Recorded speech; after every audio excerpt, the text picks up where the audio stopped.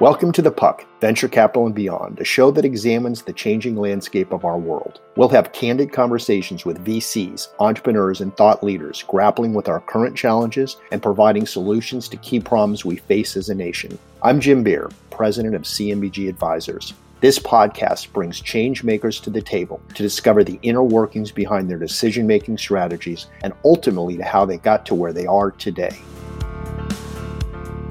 There is a wealth of research that shows that the more people feel that who they are is truly seen by others, the more they feel a sense of ease and connection, even in the face of strong disagreement and challenge. So when people feel seen as they see themselves, they are far more likely to be receptive. On this episode of The Puck, I get into a fascinating discussion with Melissa Weintraub, co-founding executive director of Resetting the Table, an organization dedicated to building dialogue and deliberation across political divides. Our conversation moves from the early goals that led to forming Resetting the Table, how her team successfully works with people from across social and political divides, and where we as a nation can find common ground in a period that feels all too divisive. So Melissa Weintraub, welcome to The Puck. I'm excited to hear about Resetting the Table and seeing where the conversation goes. But before we jump in, why don't you tell us, Melissa, a little bit about your background? Okay, well, I'm so glad to be here. It's a pleasure to be here with you. So my professional roots and Resetting the Table's origins were focused on the Israeli-Palestinian conflict. I spent 25 years working on that conflict. So how I got into bridge building and peace building work, there's, of course, many ways into that story. One piece of the story, I grew up the daughter of Jewish professionals with urban roots in a small town in the Midwest. That's very red, agricultural, kind of Bible Belt. There were many people praying for my soul growing up. I like to think it did me some good. But I remember seeing a mock election in a classroom in my elementary school in which 22 students had voted for Reagan and one student had voted for Mondale. And I was very aware, even at a young age, at the age of 9, that for my extended family living in the Chicago area, that they were surrounded by an entirely different political landscape and reality. So I was aware from a young age of the kind of cultural and regional and ideological rifts and fault lines in the US because I was living them. I had a foot in different worlds. I had real relationships and social connections and a kind of native fluency in disparate cultural and regional and ideological streams that have become only more siloed since then. And that gave me a kind of, what I think of as bifocal vision, like simultaneously being an insider and an outsider wherever I am. I'm thinking about who's either not represented in that space or who's present but not coming to voice, and what do they really think. So these sensibilities and experiences of living between worlds created the disposition of a bridger. And in the bridging movement, we often find people who have grown up in some way between worlds as a translator across them. So I created another organization before Resetting the Table that to this day remains one of the strongest bridges between global Jewry and Palestinians. And Resetting the Table's work actually also initially focused on that conflict and building a different kind of political argument across the political spectrum among third parties engaging with that conflict from here. And then in 2016, I had a wake-up call like many other people, including those doing international peace building, that our own country was degenerating into intractable conflict and even the risk of political violence, and that we needed to bring our toolkit home. I needed to bring my toolkit home. And so our work in 2017 took a pivot and began also tackling political divides in the US. Is there anything you'd like to chat about in terms of the beginning of Resetting the Table and what it was born of? Sure. Resetting the Table grew out of a couple of different insights. One was that we needed peace building within the Jewish people, within the Palestinian people, among American Christians engaging with this conflict as conservatives and progressives. That kind of internal peace building was as much going to be a part of transforming the Israeli-Palestinian conflict as the relationship between Israelis and Palestinians. So it was born in that insight, and really as someone who also was shuttling between worlds around that conflict, seeing that people were holding essential parts of the picture who were fixated with each other but had almost no contact with each other's actual lived experiences and humanity, and just the realities that each other was living in and the things that were most important to each other. And so I am often moved by that sense of trying to get people out of their silos to have the collective insight that they need, the more comprehensive understanding of the picture. to be able to solve the problems that we face, the impasses that we confront. So those were resetting the tables origins, trying to produce a different kind of argument where people who are in their echo chambers could push and challenge each other and impact each other's thinking and connect to each other as well across differences and develop a more comprehensive understanding of the conflict. So is it reaching across the differences, resetting the table's mission? In a sense, reaching across the differences is the mission and the outcomes that ensue from honoring and investigating those differences. So, the way that we state our mission is that we are equipping leaders and communities with tools to address entrenched political divisions in American life and to transform our political disagreements into a source of strengthened relationship, creative problem solving, and collective insight. And so if you're going to bring that down from 30,000 feet, what would you say resetting the table actually does? We divide our work into what we call our air game and our ground game. So, the ground game is often about getting people with opposing viewpoints or unlikely suspects or communities that are fragmented in intention into rooms together, even if it's on Zoom, with skilled facilitators who can help them connect to each other across their differences, build their capacity for exploring their differences in ways that yield strength and connection and collaboration and insight.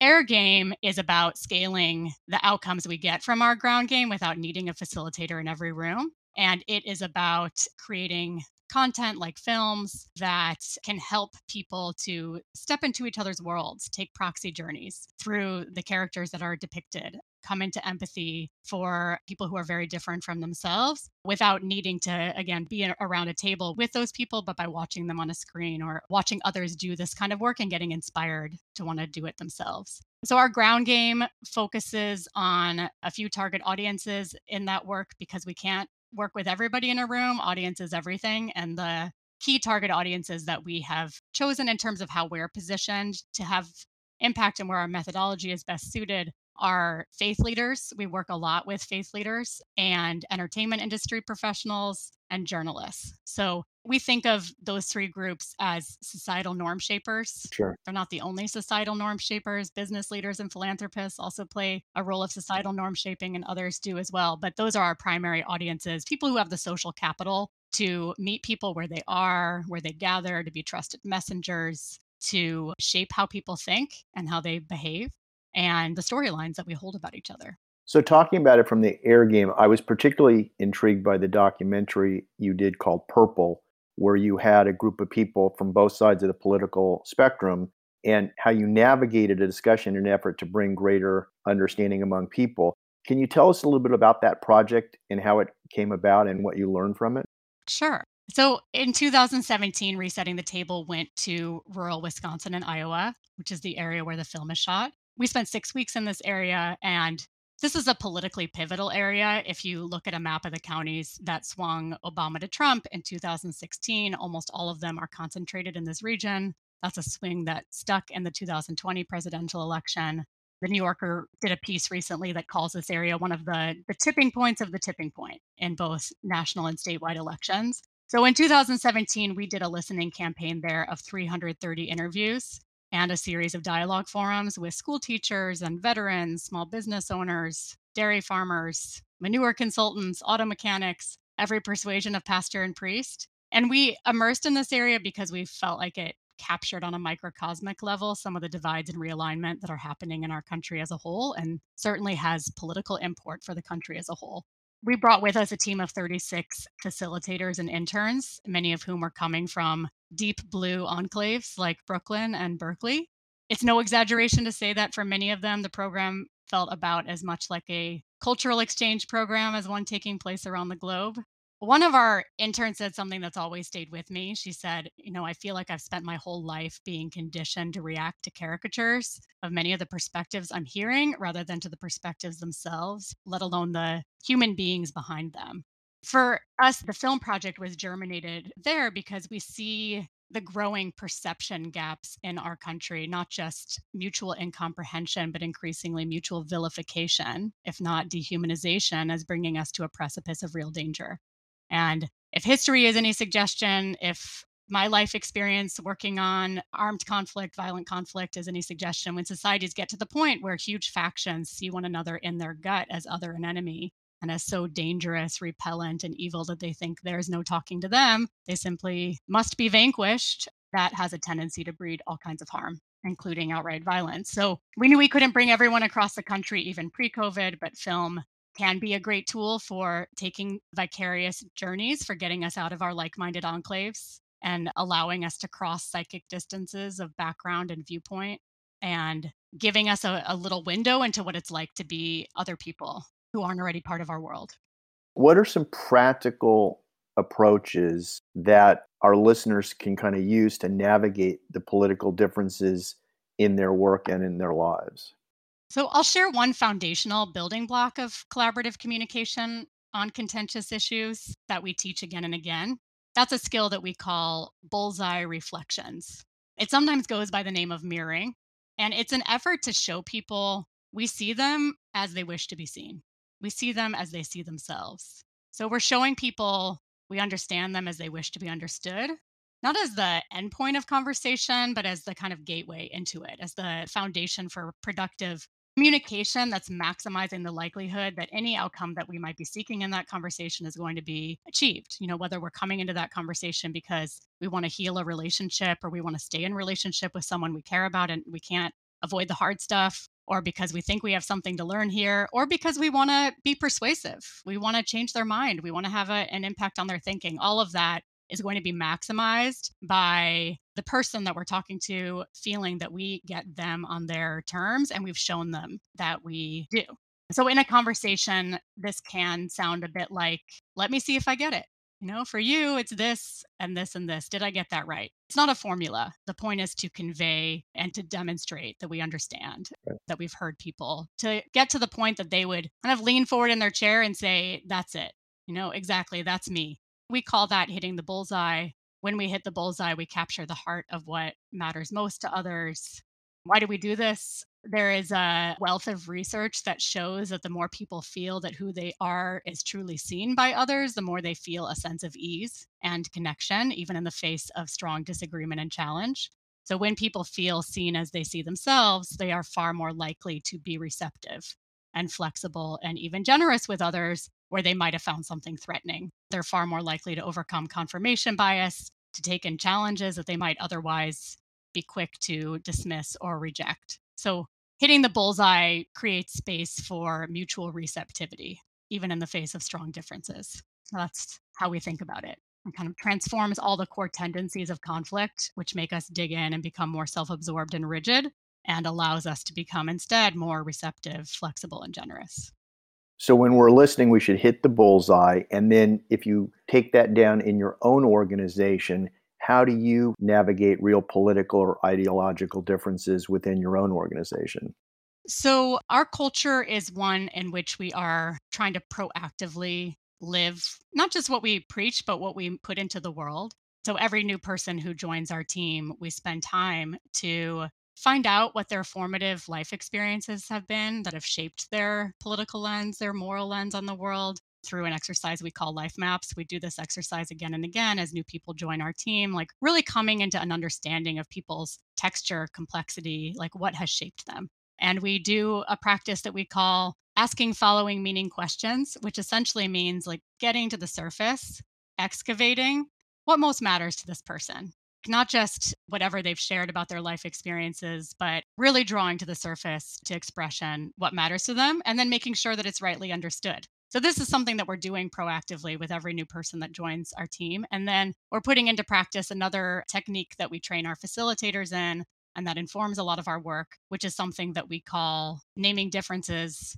This draws from a school of mediation that informs our methodology called transformative mediation that I can talk more about, but I want to give credit where it's due. The practice essentially is about proactively being able to crystallize the heart of differences as soon as they arise. This is enormously preventative and disarming for differences remaining constructive and generative rather than surfacing in destructive ways. So crystallizing differences in a way that all parties to those differences would say, yeah, that's it. That's the difference between us. And that's me in relation to that difference. Interesting. So my understanding is that when people sit down with someone that has a different perspective, it can be more difficult and stressful than that person might have expected. Why is that? Yeah, it's a great question. So I've alluded to some of the tendencies of conflict. Scholars and practitioners of conflict intervention have long observed that conflict produces three general tendencies. And this is both at interpersonal levels and kind of social, societal levels. So one of those tendencies is self absorption. When we're confronted with threat, we tend to get closed off and kind of impervious to the experience of the person sitting before us, even if a moment before we were connected, even if we love that person very much, let alone if it's a stranger that we have no context for. We tend to get more rigid. So we dig in, we become the opposite of the receptive and flexible people that we are when we are most at ease.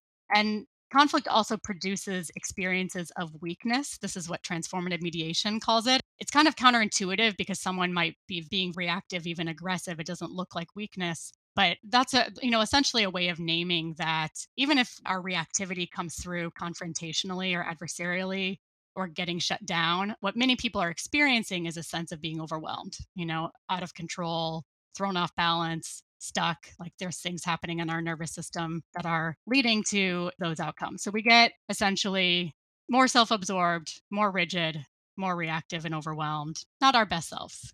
A lot of times people turn to the mediator not because they want help getting to yes. Like they're not asking, like, help me get to solutions exactly. They think that's what they're asking, but really what they're asking is help me get out of the ugly experience of being in conflict so that we can solve our own problems and figure out how we can get to a better resolution. So when a person does get triggered, I mean, what can people do to be more successful at this? Yeah, so the practice that I described earlier, the bullseye reflections, are really the single fundamental building block we have found that allows people to shift from self absorption to connection, to feel more connected to each other again. Oh, you see me, you want to see me, you see me on my terms, to move from that rigidity back into receptivity. Okay, I can relax. You're not a threat to me. You want to understand me minimally. You want to understand me and you do understand me. And to move from that weakness back into a kind of empowerment and centeredness. The practice of bullseye reflections is the one that we teach over and over again because it's kind of the magic. I mean, there's a lot of other practices that we teach our facilitators to make. But what leads to the moments of escalation often are people feeling mischaracterized and misseen, talking around and talking past each other, saying over and over to each other, whatever they're saying, what's underneath it is you don't get it. No, you don't get it. No, you don't get it. And you're not seeing me right. So those are the things that provide the kindling for things kind of going off the rails. And when we are doing what I described a moment ago, following the meaning, getting what matters most to us onto the table and making sure that what matters most to us is rightly understood and that we're conveying our intentions. I really want to understand you. And when we're naming our differences proactively in ways that capture each of us, it is just enormously preventative and also diffusing of tense moments. And when people go into these conversations, from their perspective, it sounds like they need to focus on using the bullseye technique. Should people also suggest to the person they're talking with that they follow the same protocol? So we really put an emphasis on the act of listening as what will generate and maximize the likelihood that one is going to get it in response without any kind of preaching. Empathy draws out empathy. My curiosity will draw out your curiosity, and my reactivity will also similarly draw out your reactivity. And so we are going to get more empathy when we organically produce the conditions for it than when we request it explicitly or when we kind of preach for it. If I tell you be empathic, you're less likely to be empathic than if I extend empathy to you and draw out your receptivity and you just relax in our interaction, you're going to naturally be more empathic with me. That is what we train people in. One can certainly, if one is not getting that effect, kind of do what we call creating an invitation. And I have to say that for the bullseye reflection, for that to work, for that technique to work, it can't be perfunctory. It can't be, I just parrot back what you're saying. Right. I have to meet your intensity. I have to work at it. I have to be correctable and wait till I get you to say exactly. This is why we train people in this because it sounds very simple, but it really can be swimming upstream when we actually are having a tense interaction, when we don't understand someone, when we're getting reactivity from them. And that's where it's most likely to work its magic, but we have to keep at it until someone says exactly. And then we can say, I also want you to hear me. I want you to hear what I have to say about this. I see this differently. I have a different source of information, or I approach this situation differently. And I also want to be understood. Makes sense. So as a rabbi, Is there a theological, religious basis for the work you do? Yeah, it's a beautiful question. And I know you have a lot to say about that as well. And maybe at some point in this conversation, we can make it more two-way. Happy to. So there's a lot I could say about that. I know Kabbalah is something you also study. One of the beautiful Kabbalistic teachings that I think about in our work is that we have a kind of mitzvah tayichud. We have an obligation to unify that which looks like it's contradictory, that which looks like it's opposing, that we aren't just to preach unity, but to actualize, to achieve a kind of unification in the face of the contradictions and opposing forces of the world. So that's one piece of what drives me. I often think of this like really gorgeous line from the Yom Kippur liturgy. Yom Kippur is the Day of Atonement in Jewish tradition. And there's a line in the liturgy, Shafachnu kamayim avnei libot. We have poured out our stone hearts like water.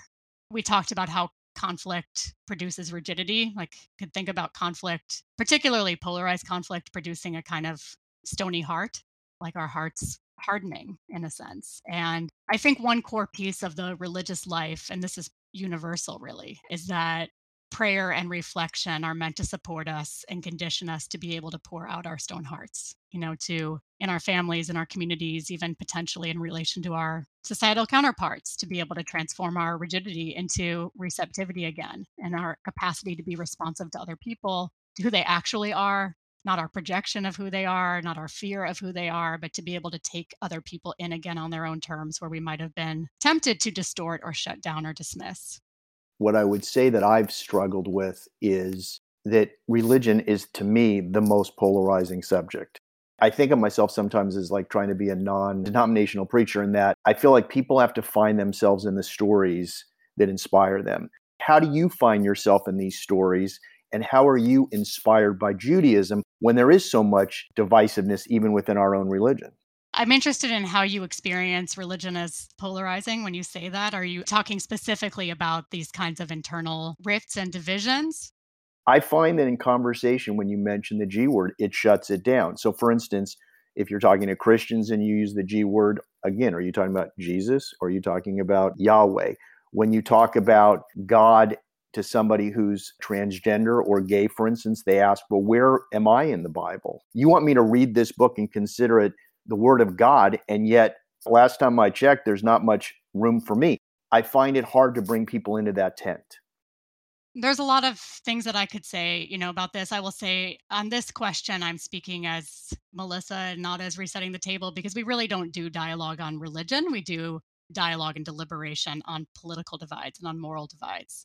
I think in some ways, some of the same principles apply that I and we like want to invite people always to be finding their own voices and views and not to be imposing any belief system on them, but to be actually sparking their voluntarism, like them finding this is what resonates with me, this is what doesn't, this is what I love, this is what I hate. And at the same time, to be doing that in collaborative conversation with people who see things very differently than they do. Ultimately, that is my religion. And this is also something that is grounded very Jewishly. I mean, in Jewish tradition, there are a lot of teachings that God's voice thundered at Sinai and 70 contradictory voices ensued, And I imagine that of those 70 contradictory voices, many of them, denied the existence of God or just said, God doesn't resonate with me. And that language is just getting in the way of what I think is most important or what I think is most valuable or how I want to live my life and what I want to aspire to. So, that kind of multiplicity and even contradiction is written into our very blueprint for meaning and truth. And listening to people who disagree, who see things very differently as part and parcel in Jewish tradition of what it means to listen for the divine. And again, if that language is getting in the way, then let's not use that language. Like it's really about what is of ultimate meaning and what is of ultimate concern to us and how do we live our best lives in service of something bigger than ourselves. And in Jewish teaching, dogmatic certainty is a betrayal, really, of what it means to stand before the ultimate. That means that we have to proactively pursue and chase after the thinking of those who are different than us. It means we have to affirm and honor our differences rather than smoothing them over in the name of some kind of false or forced common ground. It means investigating our differences courageously. I need to understand you. I need to see how you see yourself in the world. In terms of the textual piece, There's also a teaching in Jewish tradition, hafoch ba v'hafoch ba d'chule ba, which means literally like turn it and turn it for everything is in it.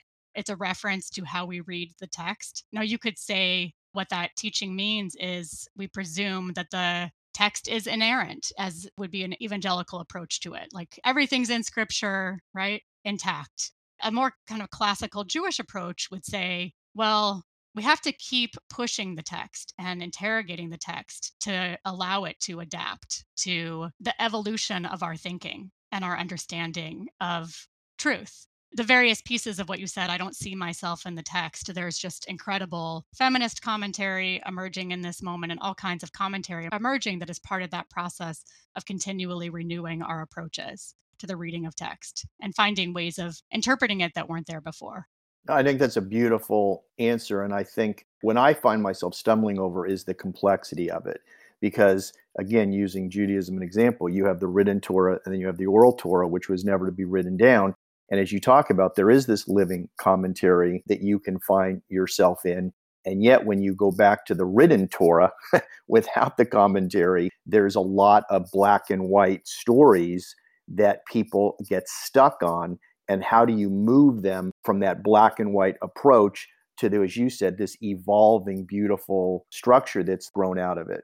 Yeah, I think that Jewish tradition gives us a roadmap for that, in that the tradition is very much one that is always in conversation with the text, but not limited by what's sometimes called the black fire that's on the white fire, right? Like the black fire is the literal meaning of the words, and the white fire is the soul of the text that is continually being drawn into the world. And so there's another teaching that in any way that we are reading the text, we have to be reading the pshat level, which is the simple level, the remez level, which is what's alluded to through the simple literal reading of the text, the drash level, which is even deeper, and the sod level, which is the secret of the text. There's so many teachings like this. These teachings are as old as the Judaism that we practice, which is rabbinic Judaism. Like these are the teachings of the Midrash, which is, 2,000 years old. These are the teachings of much of Jewish tradition since, that the literal level of the text is, in a sense, only the clothing on the body, which is on the soul. And what we need to do is penetrate into the inner meanings of the text. So that gives us a lot of license and leeway to continually work with the black and white of stories of what the text says and find new meanings. And to bring this back to where we started, we can have this desire to go speak with the other and magically connect. And I think what you're saying is that it's work. It's not simple. And I guess my takeaway from what you just said about the different levels of study is that if we're going in and acting like it's going to be simple, we're going to be disappointed and we're going to be surprised, because it sounds like we have to do the work. We have to dig beneath the surface and really listen to the other person, listen to the text, and really understand beneath the clothing what's really going on inside that person, and not just be focused on what they're literally saying, but really what they are communicating at a much deeper level. Yes, absolutely. Yeah, we teach our facilitators that they shouldn't recount everything that was said, but they should capture what that person was trying to communicate. That's a muscle that needs to be built.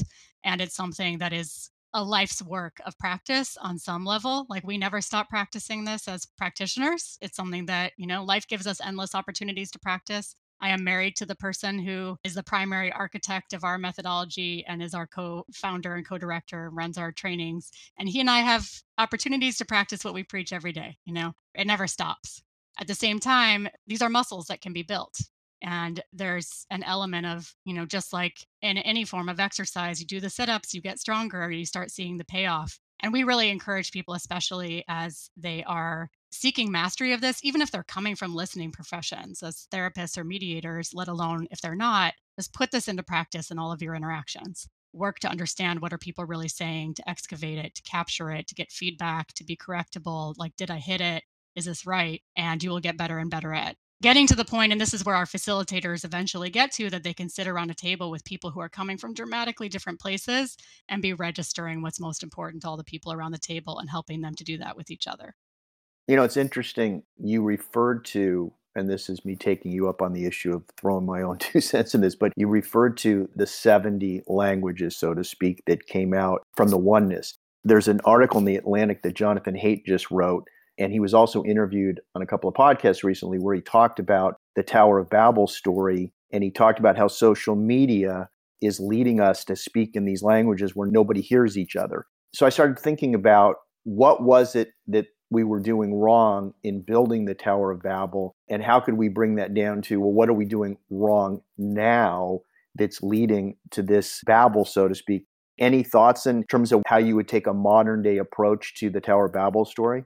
I can respond to pieces of what you're saying. I don't know if it's a modern approach to the Babel story, but what that makes me think about is the ways that it becomes harder and harder to understand each other when we have no contact with each other, when we're retreating more and more into silos ideologically and geographically, when our entire media landscape reinforces our language and disparages the languages of others. And a piece of the puzzle is us, again, gaining fluency in each other's languages so that we can communicate with each other and push and challenge each other. As the point is not to pretend there are no differences, but the point is to make it possible for us to push and challenge each other productively again by speaking each other's languages.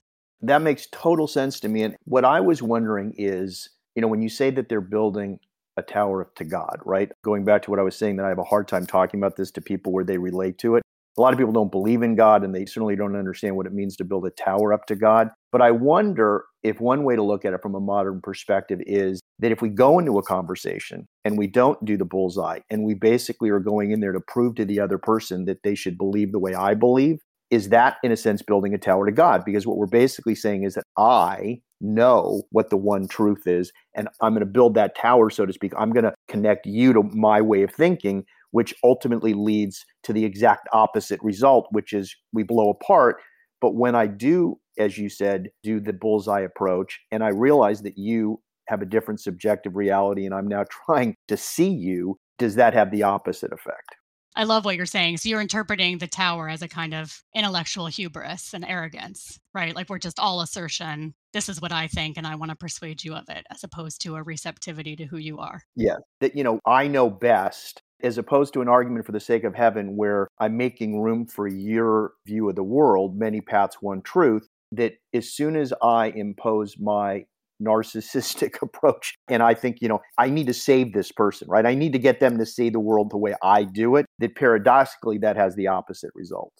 Yes. I think what you're saying is very true, that paradoxically, when we go into a conversation wanting to hit someone over the head with a hammer, that is not going to open them up, strangely enough, right? Like a friend of mine, Rabbi Benjamin Barnett, talks about how people need to open up on their own like flowers, right? Like flowers open on their own, they don't get open with a hammer. That said, we want to be reaching people who are passionate about what they think, who see other points of view as objectionable and are skeptical about this work and what it would mean to step into conversation with someone that they passionately disagree with if they see what they think as dangerous or objectionable, etc.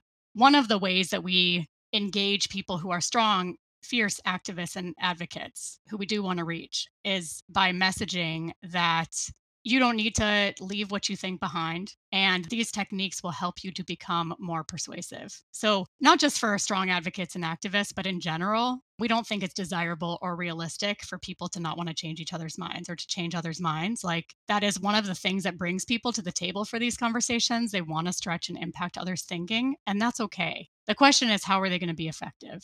How are they going to frame what they have to say in a way that it is most likely going to be taken in? And the most likely way that what they have to say is going to be taken in is if they have first taken the time to slow down and give recognition to another person's thinking.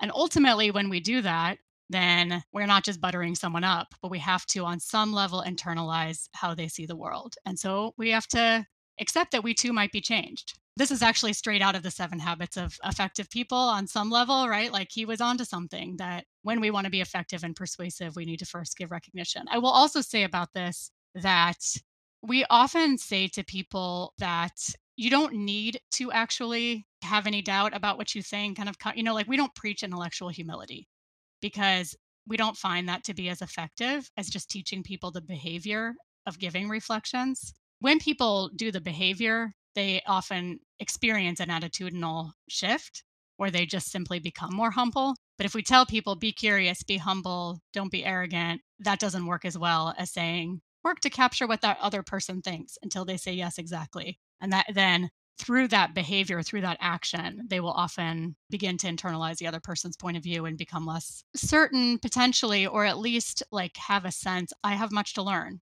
or what I thought about you might be wrong minimally.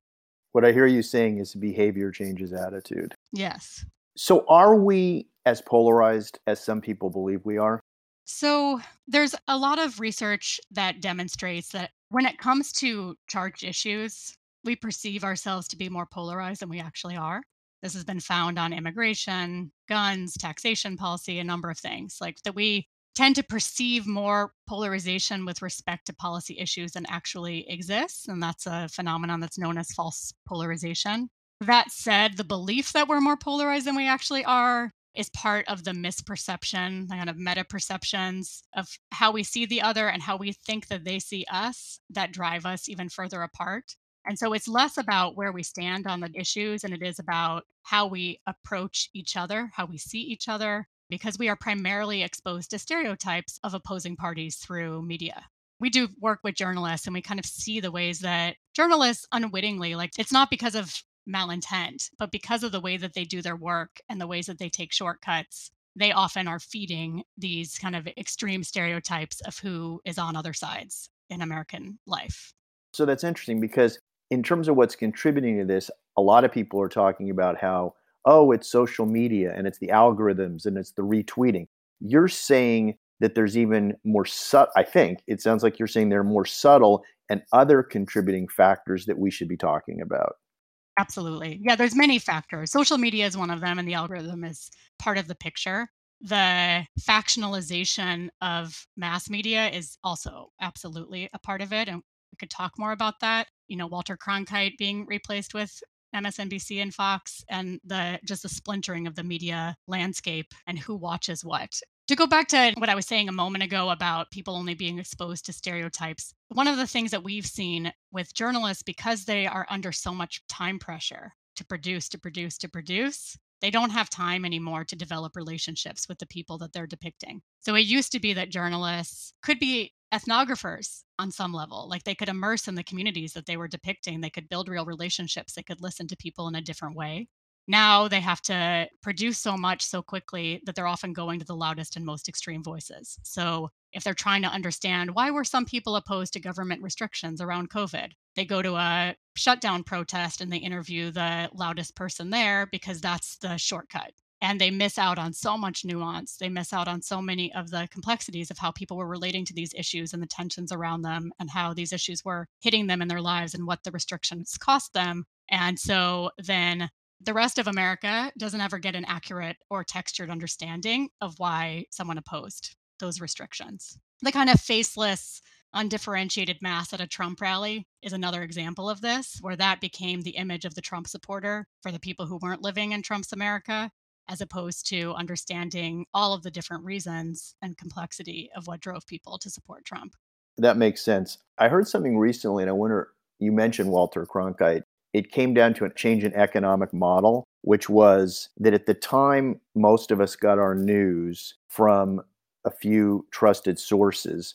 The economic model was advertising, and the advertising was trying to reach a broad group of Americans from the left and from the right. And so there was a push to have the news be more fair and balanced from an economic perspective.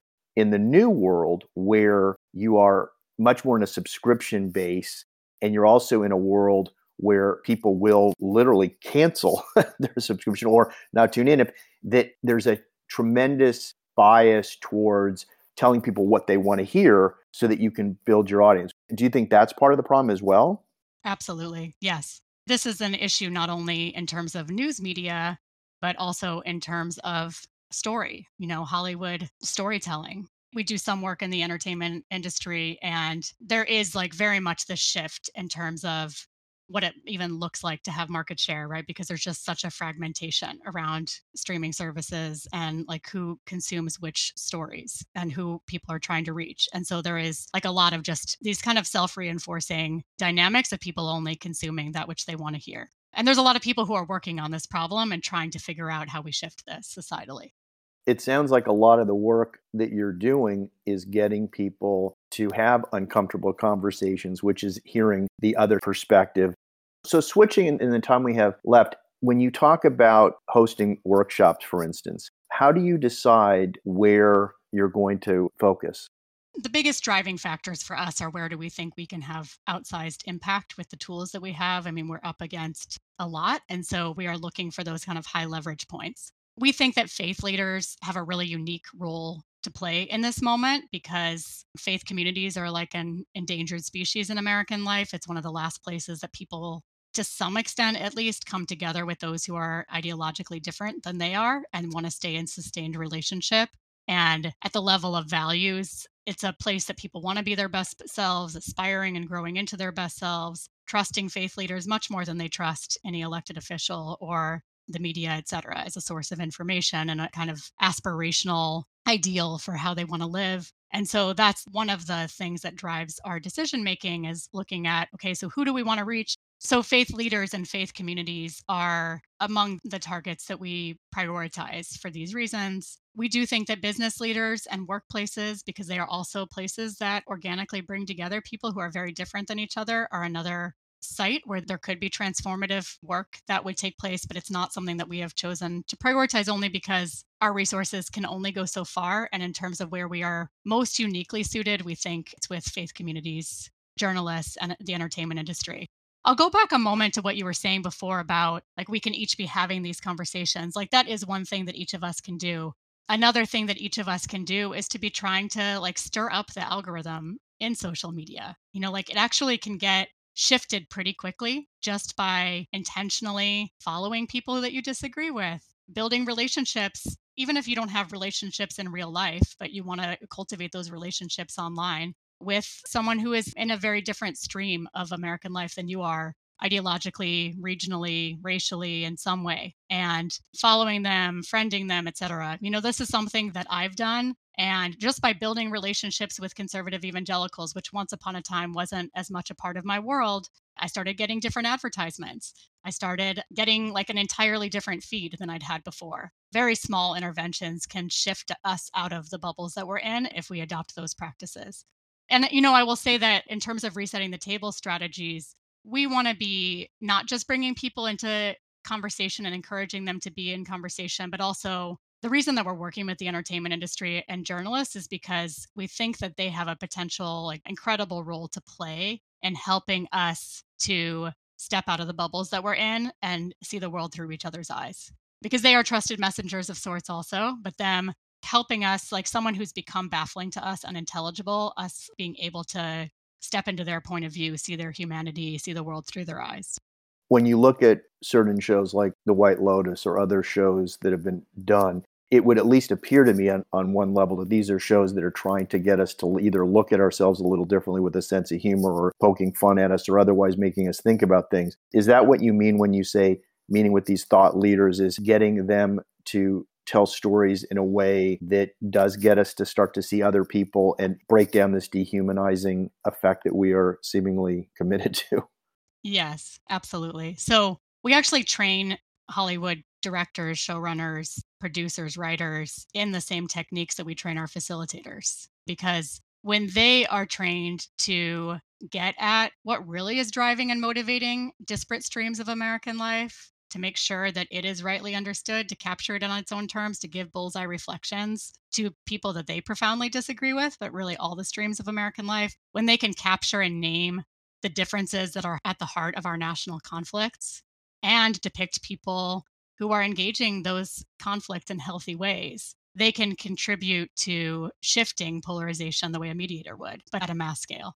So, as an example, we had an Emmy Award winning director in a recent workshop, and he said afterwards that he realized that he had always prided himself on depicting people he disagreed with empathically, but that really he was just showing why they were wrong.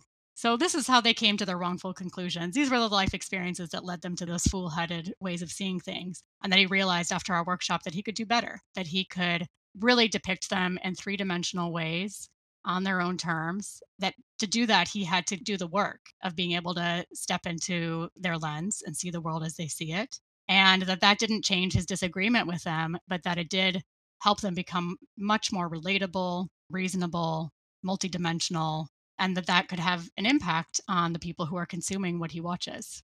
There's a lot of precedent for the ways that this kind of societal storytelling can impact how we see each other. One of our inspirations in creating Purple, creating the short film that you referenced earlier, was the work of Search for Common Ground in war-torn areas. Like, for example, they created a radio soap opera in Sierra Leone that 90% of the population ended up tuning into, because radio soap opera is a medium that people embrace there. And it depicted people from different sides of the conflict in relationship with each other, in positive relationship, seeing each other, understanding each other's positions and motivations and concerns, having conflicts. The conflict doesn't go away, but doing it in ways that are healthy. And they have a lot of data collection about how this actually shifted and help people achieve a kind of restoration of relationship, of peaceful relationship in the wake of conflict. Melissa, I find this very inspiring. And I guess one question I have for our audience is, what would you suggest people do that want to get more involved? So I'll say at a high level that I often think about this wonderful TED Talk by Nigerian author Chimamanda Adichie called The Danger of a Single Story, where she talks about the dignity robbing danger of talking about any group of people as if they are one thing and one thing only.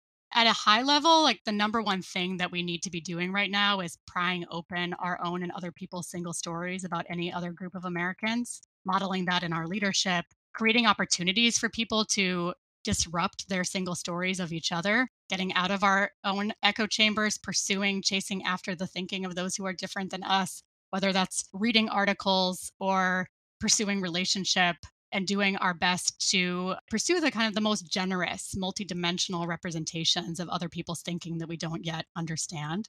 In terms of immediate practical next steps, encourage people to check out Purple. You can find Purple on YouTube or on Resetting the Table's website at resettingthetable.org/purple. You can watch the film right there. There's a discussion guide that is available on our website that really walks through step by step how you can host a screening in your workplace, in your community, in your school, or encourage your community leaders to do so.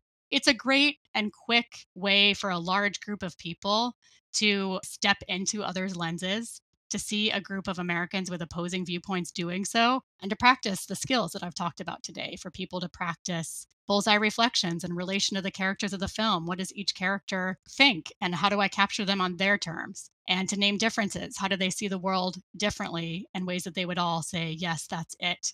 We've worked with hundreds of communities who have brought this film to their community and built their hope and their capacity for doing their differences better.